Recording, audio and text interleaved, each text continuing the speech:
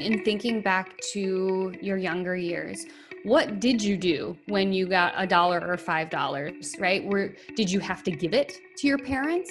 Did you have to hide it? Did you tuck it away somewhere and just kind of look at it? Did you immediately run down to the corner store and buy a bunch of candy? Did you come home to thinking that that $5 bill was somewhere in your closet and you found out your sibling stole it, right?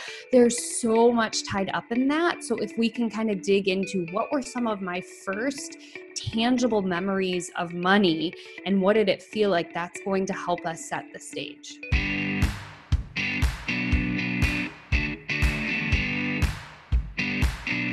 Successful brands are rooted in purpose and driven by the potential to make a positive impact on their customers.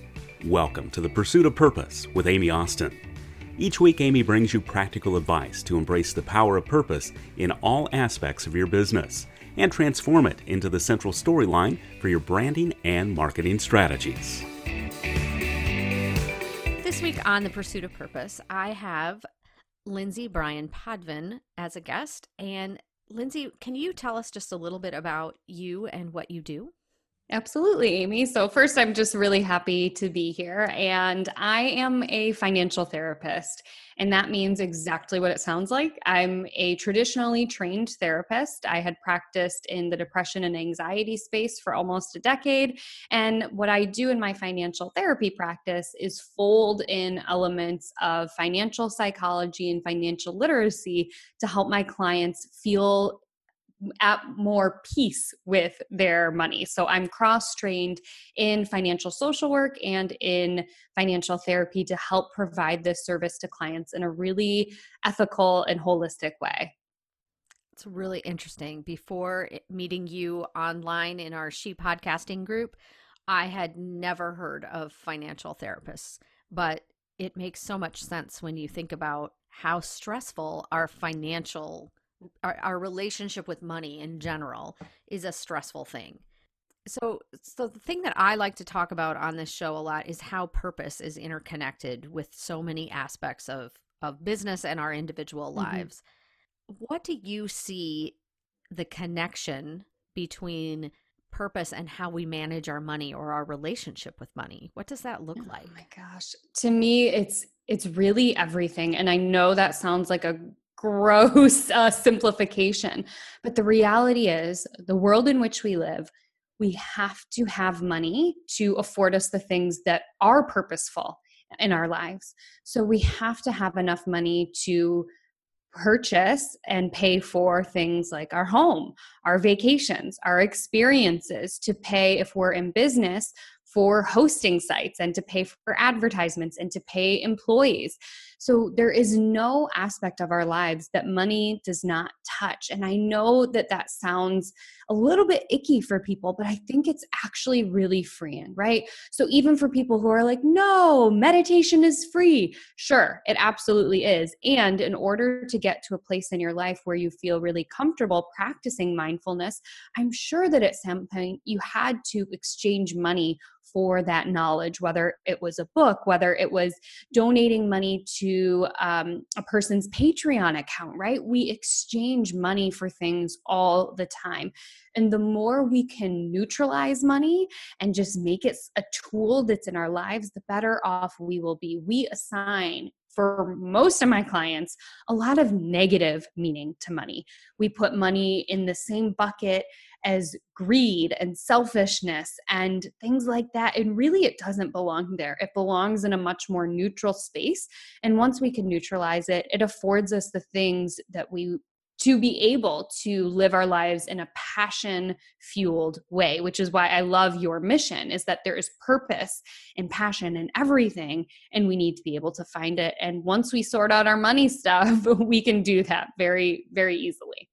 So do you help your clients identify like what that root cause is of the anxiety they have over money? I mean, is it something that is long-standing typically that they have to overcome, or is it a lot of different variables, I would imagine, too? Yeah, it's definitely a lot of different variables. And what I think a lot of people do is they try to solve for the math equation. They say, if I get my budget in order, I'll feel better. If I set aside X number for retirement, then I'll feel relaxed. And so they do all of those things, and then they still find themselves feeling anxious or uncomfortable in their relationship with money. And that's really when I say, that makes sense.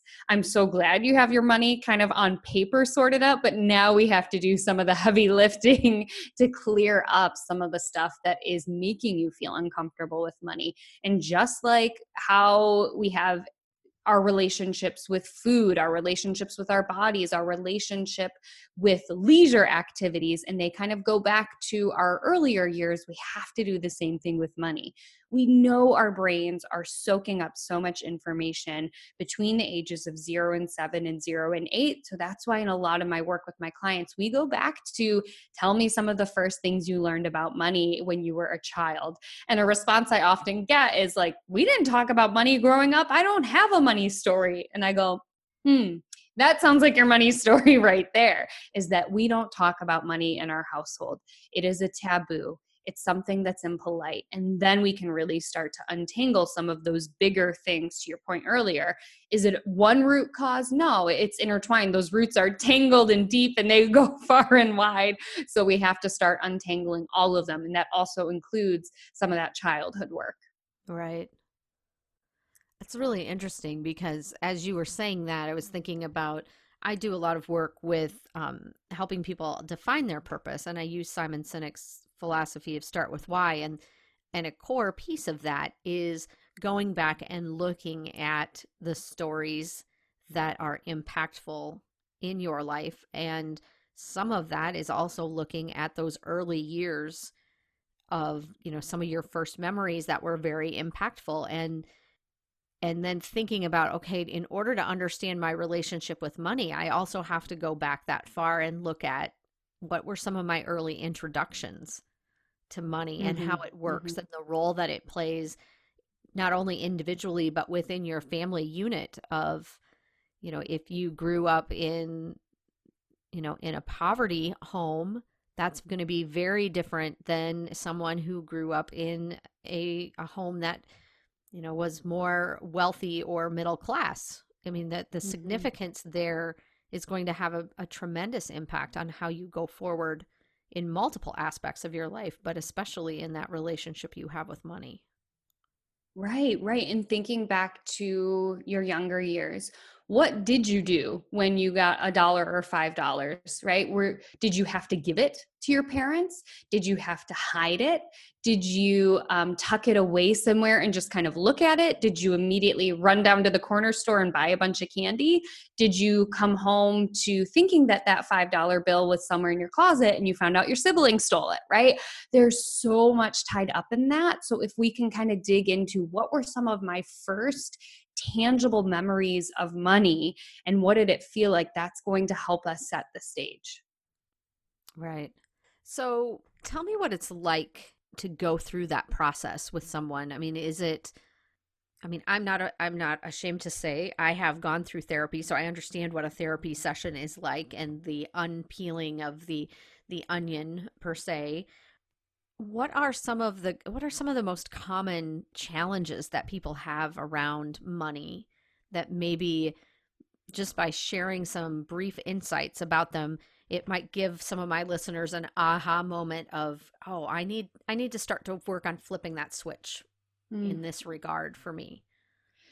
Yeah, it's a hard question to answer because everybody's money story is nuanced. And so I think one of the things that can be helpful for listeners to know is that they're not alone in having a complicated relationship with money, even if, to your point, they grew up in a middle class or upper middle class household, right? We still soak up money stories and it is still really complicated. And I think one of the biggest frustrations I hear is well, I feel like I've done what all the budgeting gurus have told me to do, and I still feel icky or uncomfortable or weird or avoidant about my money. And that again comes back to this idea that we are kind of sold like if you kind of solve the symptom, right? If you take your ibuprofen and you're not sore anymore, then you're better. But really we have to dig into, well, why are you sore in the first place? Are you over exercising? Are you sitting funny all day? Are you not stretching, right? So we have to kind of dig into that with our money story as well. So just helping people understand that it's complicated and it won't be sorted out right away. And Amy, I feel that so much of like going to a therapist and knowing like, ugh, I have to peel away at the onion. It's really daunting. And as a therapist, I've been on both sides of the therapist couches. I think it's important for all therapists and all coaches to make sure that they're doing their own work. So I know that heaviness of like, oh, I don't really want to go there. I just want this to be over. And for me, I think it's really helpful for clients to understand that for it to feel less burdensome, we do have to go back and we do have to dig into what else might have contributed to your current relationship with money. And it's not about saying like, oh, blame your parents or blame your environment. It's just about understanding with curiosity why you might have picked up on certain money stories. Sure. And I'm sure the influences are great in terms of it's not going to be just the relationship that you had with money and your parents growing up. It's outside influences as well. It's the expense of college is immense. Mm-hmm. And whether or not you are able to get loans or grants or any of those things puts a really heavy burden on the shoulders of anybody who's starting to enter into that phase of their life. Mm-hmm. Money is such a challenging topic. Mm-hmm. In so many ways. Even, I work with a lot of business people who are trying to develop their marketing campaigns, and they look at money as I can only do this marketing if I have money in the bank to be able to do it. Mm-hmm. Whereas I try and encourage them to think about it from, yes, you have to have the money to be able to do some of this marketing, but if you don't spend a little bit of money to be able to do X, Y, Z, the amount of people that you're able to get in front of is significantly reduced. And therefore, maybe it's going to be a lot harder for you to be able to build the business that you're dreaming of having if you're not allotting a certain amount of money to be able to promote your business and really focus on the marketing aspect of what you're doing. Right, exactly. And that's such a complicated line to walk, right, Amy, is that we have this narrative in our country that debt is bad. And then we also have this understanding as business owners that sometimes you do have to spend money to get a bigger return on investment. And to your point earlier about education, most of us understand that taking out a loan for something like higher education is a safe risk or is a safe investment. Even though I think most of us also would go, oh, wouldn't it be nice if it wasn't so expensive, if we didn't have to take out so many student loans? So it's complicated. I mean, even just in that example, it's tricky, which makes sense that we need, to toot my own horn, folks like me who are doing financial therapy to help people understand that it is complicated and it is not just one experience that you had as a child that is shaping your relationship with money. It's ongoing. Right. So if you were going to give someone advice on how to be able to start a conversation around money with, I know you do a lot of work with couples, but just even, I think it would probably even apply if you're in a business partnership relationship of anytime you have to talk about money, it's always a challenging conversation to start. Do you have some tips that you can share about making that an easier conversation to get into? Yeah, I think neutralizing it for sure and carving out space to talk about it. What we talk about in therapy is a doorknob moment. That's where you have a session with a client, and then as they are walking out the door to say goodbye, they kind of drop something huge on you and you're like, what? We can't do anything with that information. You're walking out the door.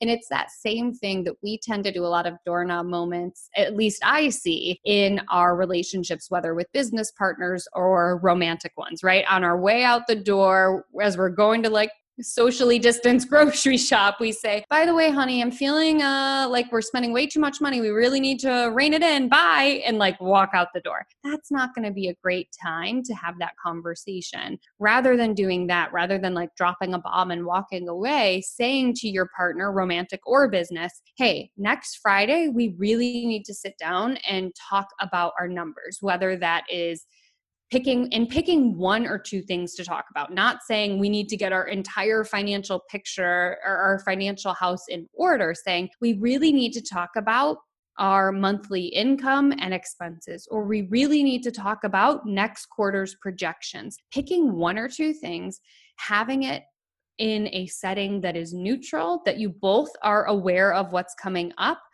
and making sure there's a stop time on it, right? Unless you're saying like, okay, we're going to do like a day-long money retreat, it's really hard, even as a money person, to talk about money for too long. So I like to cap it around like an hour and a half and say, once we kind of hit that time limit, even if there are more things we need to talk about, that means we need to talk about them again in a contained, time limited space. So making sure that it's very intentional, it's time limited. Both of you are coming to the table to talk about money, and both of you know what you're bringing and what the topic is. Sure. So do you recommend then like setting aside each week or each month to be able to just have a money conversation? And Yes. so that after a certain amount of time, I would imagine that that becomes a much more comfortable and less anxiety ridden conversation. Yep. So knowing that you have a money date on the calendar is huge. And it also prevents those doorknob moments from happening, in that when that doorknob moment happens, you can say, you know what, hon, we'll talk about it at this month's money date, or we'll talk about it when we have that time set aside. So with my couples, I like to start them out by having weekly money dates, which sounds crazy, but then we back off to monthly money dates. And then eventually we get to a point where we're having quarterly money dates. And I think it's important for everybody to understand, again, that these conversations are ongoing. And the more we can start to fold them into a healthy romantic or business partnership, the better off we are going to be. Very true. It's the same concept of when you practice something, it just becomes easier. Right. You might be very stressed about it to begin with, but the more you do it, the more relaxed you are doing it, and the more proficient you become in the activity that you're doing. Right. With what we're going through right now, with all of the social distancing and the shutdown of a lot of businesses across the country as a result of the pandemic, what pieces of advice would you have for people now as we're starting to move into what appears to be a new phase, regardless of which side of the coin you think is whether it's right or wrong to be doing it, it's happening. What would be some advice that you would give to people now going into what is going to be probably some very challenging economic times, and money is probably going to escalate higher on the anxiety scale than it has for a lot of people in the past? What I have seen happen during this time is the importance of having cash on hand. I talk a lot about emergency funds or safety nets or whatever you want to call them. And we've really seen the importance of having something like that available. The standard of an 8-month emergency fund, that comes from old data that says it typically takes a person who loses their job 8 months to find a new one. So knowing that, you can kind of play around with how many months of an emergency fund you feel is important for you and for your family.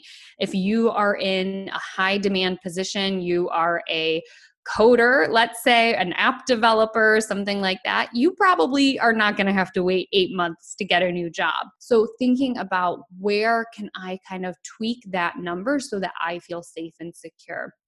I think having a healthy emergency fund is also going to provide you peace of mind right now. And so bulking up on that is going to be imperative. And I know we are all, whether you are listening as a small business owner or you're listening as a small business supporter, most of us believe in supporting small businesses and the importance of putting our money back into our communities. So I would say practicing financial self-care, making sure you have a really healthy emergency fund is first and foremost. And once you have that ready to go, then spending your money locally, knowing that that also helps to support your community. So doing grocery runs at, mom and pop owned places, ordering carry out from the local restaurants, buying hardware from a locally owned hardware store, right? So making sure that you're spending money in alignment with your values and in alignment with supporting the stability of your local community is going to be paramount. So taking care of yourself and taking care of your community, knowing that there's that ripple effect. Yeah, I have a number of friends who are in the farming industry, and there's a lot of worry over what will happen in that sector of the industry. And it just shines a light on how significant money anxiety can be for people. And it doesn't matter if it's in the ag industry or any others. It's the instability of what's going on right now that really just makes it more apparent how fragile our relationship with money is. Right. And it's often one that we don't want to address. Yeah, because there's so much shame built up in it. So when someone comes to you, kind of what's the tipping point that makes that, and again, I'm sure it's so unique, but do you see any recurring themes of what that tipping point looks like of when a person finally decides to come to you? And maybe what would be something that a person could look for in themselves to say, oh, maybe I don't have as healthy of a relationship with money as what I thought I did, or maybe I'm closer to being able to benefit from a financial therapist than I had realized before.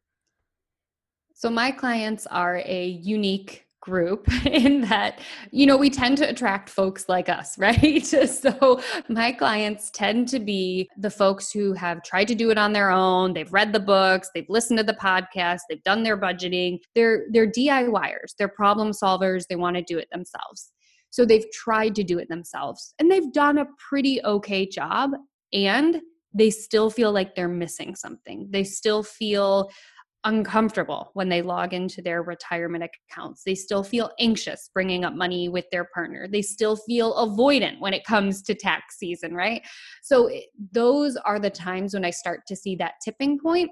Is, as I mentioned earlier, they try to kind of solve for that symptom. And then once they've tried to problem solve for that and they're still feeling uncomfortable, that's when they call me in and say, hey, I think I need a little backup. Makes sense. Taxes always create a tremendous amount of anxiety for me. Oh, yes. Same, right? Because even though I know money and I understand it, taxes, there's a reason people get certified in becoming tax accountants, right? It is a totally different beast. The policies are changing all of the time. It is so important to have an expert on site and available for you. And I will happily pay for somebody to walk me through everything and make sure that I'm doing it right. Yeah. I always tell my daughter, okay, we're getting ready to do taxes. So if I seem a little bit more stressed right now, this is why. Yep. When we're done, things will become a little easier again. Right. Or just tell me, hey, Mom, you're being a little crabby. Is it because you're working on your taxes? Yes. That would be yes. Why? What is it about money that makes things so complicated? Why is it that we just get so wound tight as it relates to money? Can you offer any insight into that? Yeah. So I think things seem complicated about the bookkeeping side of money because there's so much noise out there about how much you need to put away and what you need to do with your money. And the reality is all of those personal finance experts are giving blanket advice because blanket advice is what sells. And I think it's really important for us to come back to being the experts on our money. So what I teach is that there's really only 3 things you need to know about money. And within each of those 3 things or 3 pillars, there are nuances that you can tweak. But it comes down to this for personal finances. 1 is spending less than you earn every single month. And people call this a budget. They call this a spending plan. They call this cash flow. It doesn't matter, but you have to understand what's coming in and what's going out. Number two is something I talked about earlier, which is the idea of an emergency fund. You have to have some cash on hand to help you weather the storm. And then number three is investing in your future. And to me, this is the one that throws people off the most and they get the most spun out about, because investing in your future is broad. It can be investing in retirement. It can be paying down debt. It can be saving for your children's college fund. It can be getting life insurance in place. Those are the three kind of building blocks that anybody needs when it comes to personal finances. And once you understand those, then you can start to kind of personalize and tweak it for yourself. But tune out all the noise with all the jargon, because it really just comes down to spending less than you earn, saving some money for a rainy day, and making sure you're setting yourself up for success in the future. That sounds so simple.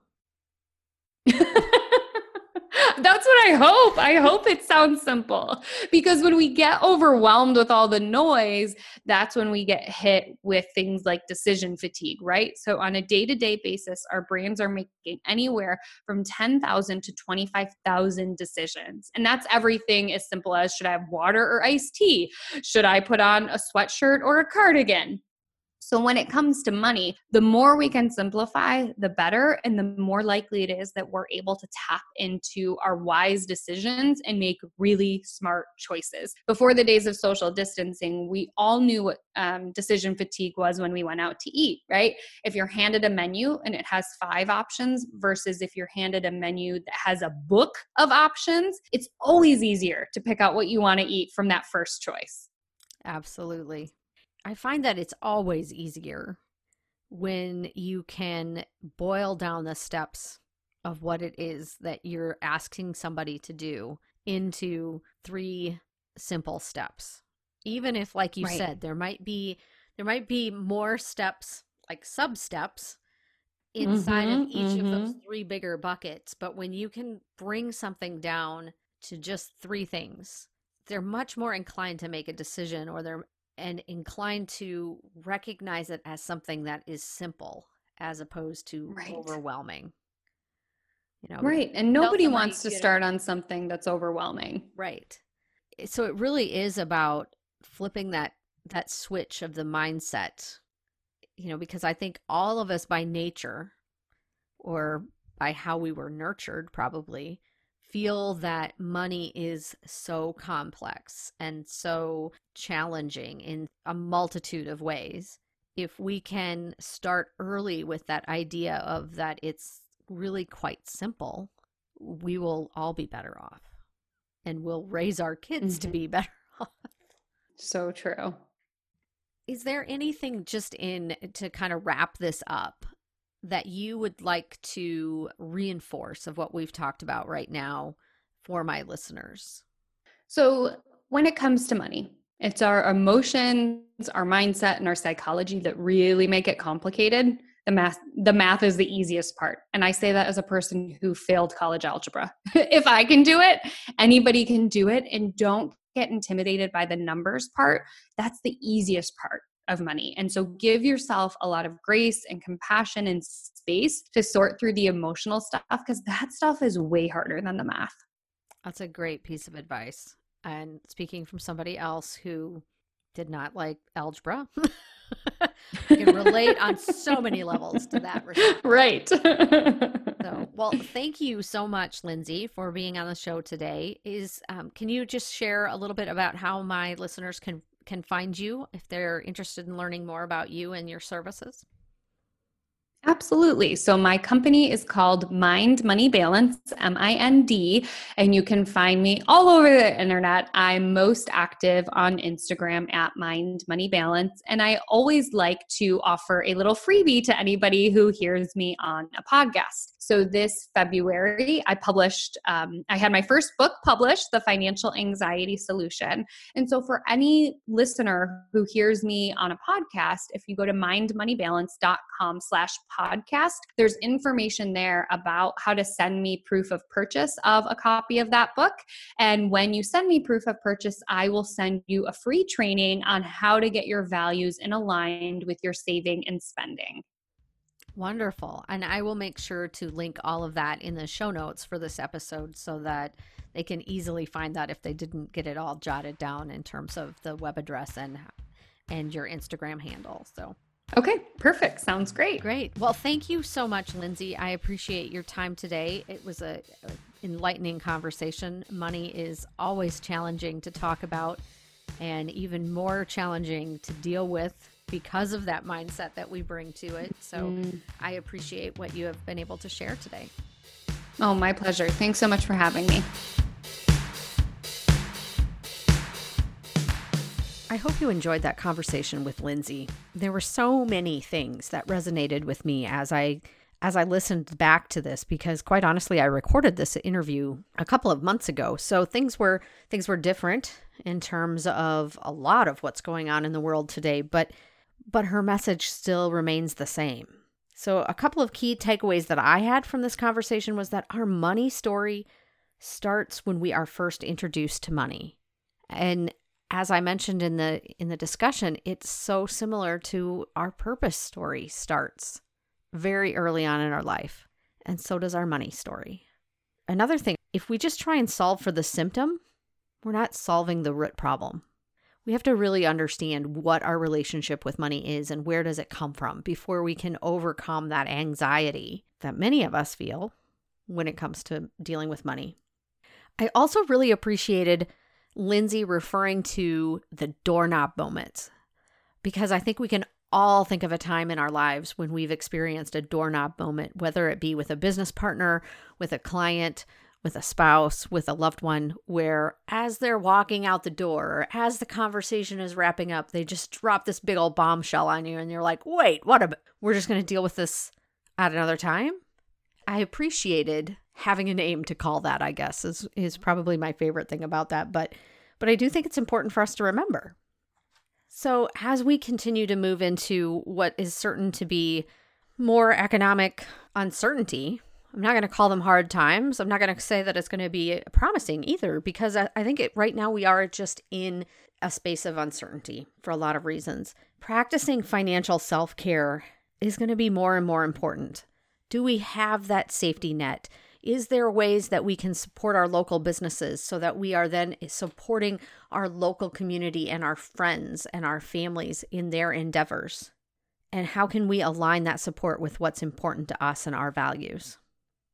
And just to wrap this up, I want to reiterate what Lindsay said towards the end of our conversation, of that so much of what complicates our relationship with money is emotional, focused on our mindset, and psychological.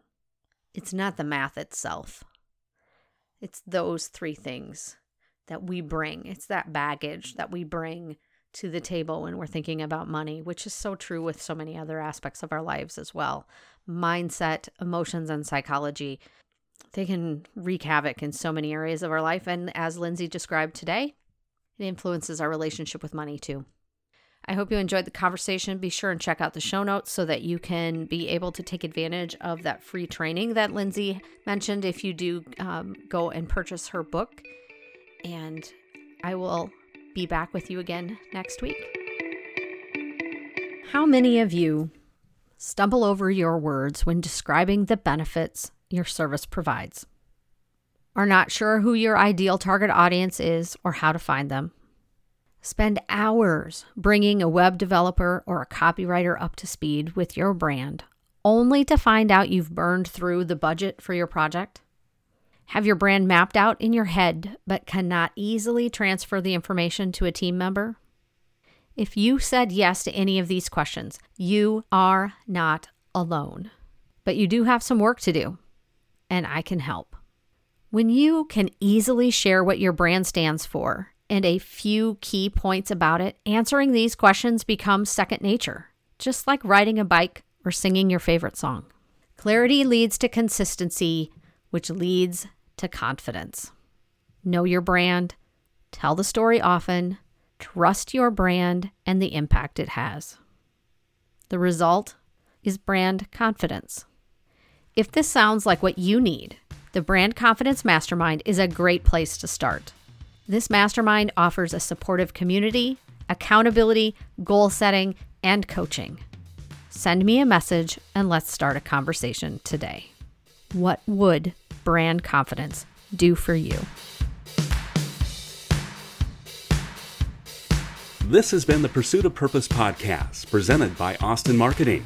If you enjoyed the show, please be sure to leave a rating and review on your favorite podcast player.